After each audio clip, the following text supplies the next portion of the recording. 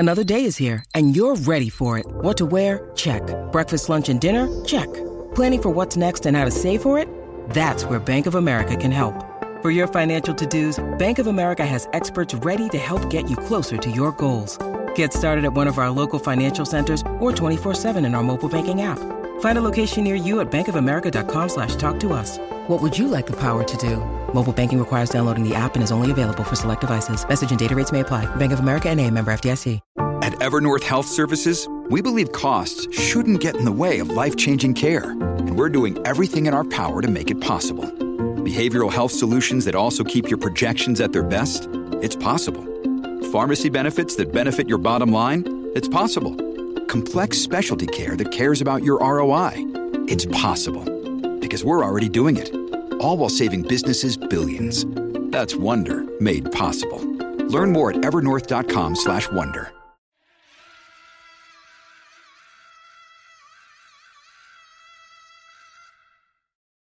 Ip Man 4, the finale, is the aptly named final chapter of the hugely popular Ip Man franchise about the trainer of Bruce Lee, martial arts master Ip Man. I'm a big fan of the Ip Man movies. The first one is a modern day martial arts classic. The second one I'm a little less keen on. I felt like it borrowed too much from Rocky 4, but it wasn't bad. The third one, by all accounts, shouldn't work. It shouldn't be anywhere near as good as it is. I mean, it has Mike Tyson in it, but it was great. Somehow it was a great film that I had a terrific time watching. I was also surprised by how much I enjoyed the third film's spin-off called Master Z, Ip Man Legacy, which I've also reviewed on the channel.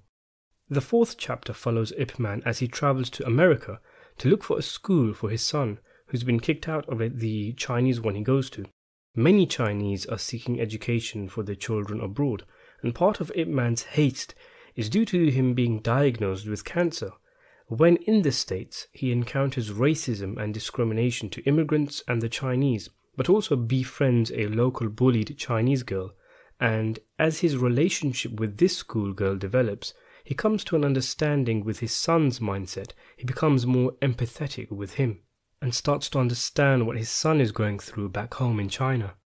There's a lot of other stuff going on in the film, a lot of different characters and plots stuffed into a 1 hour and 45-minute movie, including the father of the young girl, the only man who can get Ip Man a recommendation letter, but he doesn't want to give him one, because Ip Man's student, Bruce Lee, is teaching Chinese martial arts to non-Chinese.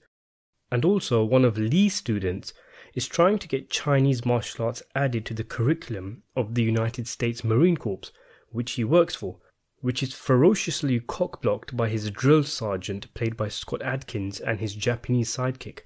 Adkins has a brief run-in with this American immigration officer, who harasses and tries to deport many Chinese, especially the schoolgirl's father. As it turns out, a major bully who attacked the Chinese girl and was injured in the process herself was the immigration officer's father. Oh, and also one of Bruce Lee's students, who happens to know Ip Man, as the two met at the beginning of the film, also works for the immigration team. As you can see, the story is hilariously convoluted and contrived to a point where it feels like there's only about 10 people who live in America, and they're all connected in some way. It's very blunt and flat-footed storytelling, and jumps from storyline to storyline, from Ip Man's relationship with his son, the beef in the Marine Corps, the beef between the Chinese elders and Bruce Lee, and the other half a dozen subplots. The film has no nuance whatsoever. Literally, as an example, in Scott Adkins' first scene, he says to a black dude something like, "Some people think I'm a racist, but blah blah blah blah blah," to hammer home the point that this guy is a racist for anyone who is imbecilic enough to miss it. The cancer thing is mentioned at the beginning and seemingly forgotten until near the end of the film, in stark comparison to the poignancy and subtext of the cancer subplot of his wife in the third film, where it was always in ever-presence and was one of the primary reasons Ip Man felt that fighting and competition was worthless. It's nowhere near as refined as the previous three films, in any way whatsoever. Whether it be the convoluted story, the ham-fisted and heavy-handed attempts at emotional scenes, the alarmingly high sense of Chinese patriotism, or even the fight scenes, none of which were really that memorable, even though the fight choreographer was the legendary Wu Ping-yung, who I'm a big fan of, who did the fight choreography for the last film, and a lot of martial arts movies like The Matrix, Kill Bill, and Crouching Tiger, Hidden Dragon. The previous movies had fight scenes with such intensity, and they were so creative in both the moves that the characters use and the environment in which the characters fight in, but here that ingenuity was severely lacking. And that's my main takeaway with the film. It's lacking. It's lacking in everything. Even the story itself, the concept of Ip Man going to America to look for a place in a school for his son and getting caught up in racism, there isn't enough to it, which is probably why the film's stuffed itself with so many characters. The storyline lacks the epicness of previous films. It lacks the high stakes. I could not help but wonder while I was watching Ip Man try to convince a school principal to take on his son that this guy survived Japanese invasions. He took on like 20 men at the same time on numerous occasions. He beat Mike Tyson in a fight. Why the heck am I watching him spend most of the runtime chasing a recommendation letter? What a crap, boring choice of story, when there are far more interesting things the film could have explored, like for example, Ip Man's relationship and training with Bruce Lee, which fans of the Ip Man movies have been anticipating for a long time. That was surely what this series was eventually going to build up to, but it didn't.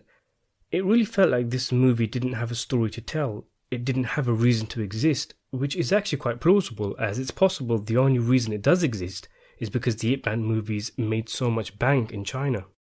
Sticking with the point about a lack of stakes, and I couldn't help but feel most of the fight scenes in the film didn't have a reason to exist, and most of them only do so because a fighter wants to prove a point or something about how his brand of martial arts is better. Granted, this kind of thing did used to happen to Bruce Lee, but they go too far in this film. Literally the main conflict of the film, and the reason behind the 3 or so big fights at the end of the film, is because my style is better than your style. And talk about taking things too far. I mean, no one was ever going to make the comment that Ip Man movies are realistic, but the first 3 were grounded in a sense of maturity and subtlety. But this one doesn't have that same sense of superior craftsmanship. It was so weird seeing Scott Adkins teleporting everywhere, beating people up in this place and then that, actions which would have had serious legal repercussions, sending his Japanese goon as well to beat the crap out of some Chinese fighters.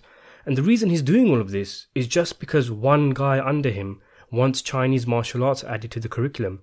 Why has he got such a hard-on for him? Just give him the 20 laps and be done with it. And why is he so defensive about karate? Does he even know karate is Japanese and not American? It is a major step down from the previous 3 films, and this is only highlighted further in a montage at the end of the film where they show clips from previous movies, pretty much reminding you how much better those movies were, especially the creativeness of the fight scenes. Also, by going to America, Ip Man 4 lost a lot of the charm of the Ip Man movies. A lot of the appeal of the movies is the traditional classical Chinese music, the colours, the themes, all of that kind of stuff, even the way the characters dress, the sense of history and culture, even the language. I mean, you wouldn't think you'd tune into an Ip Man movie and most of the cast is speaking English. By moving the story to America, perhaps a decision to broaden the film's audience, the film was robbed of a special feeling all of the Ip Man movies have. It makes this 4th installment feel like an add-on, like an unplanned late-stage child, rather than a natural continuation. It also doesn't help that most of the events of the film are just not true. The Ip Man movies have always stretched the truth, romanticized it, but here they straight up make stuff up on the spot. Like for example, Ip Man never set foot in the US. It makes it feel disingenuous, and to be honest, it feels like the Chinese propaganda wheel took control of one of the best modern martial arts franchises to come out of the country. The movie does not leave you with a satisfying feeling for the conclusion of the Ip Man franchise. It's ended on a weak note, and it leaves you unfulfilled. I say that as a fan of director Wilson Yip, Donnie Yen, and Wu Ping Yung, and I give the movie a very generous 6 out of 10.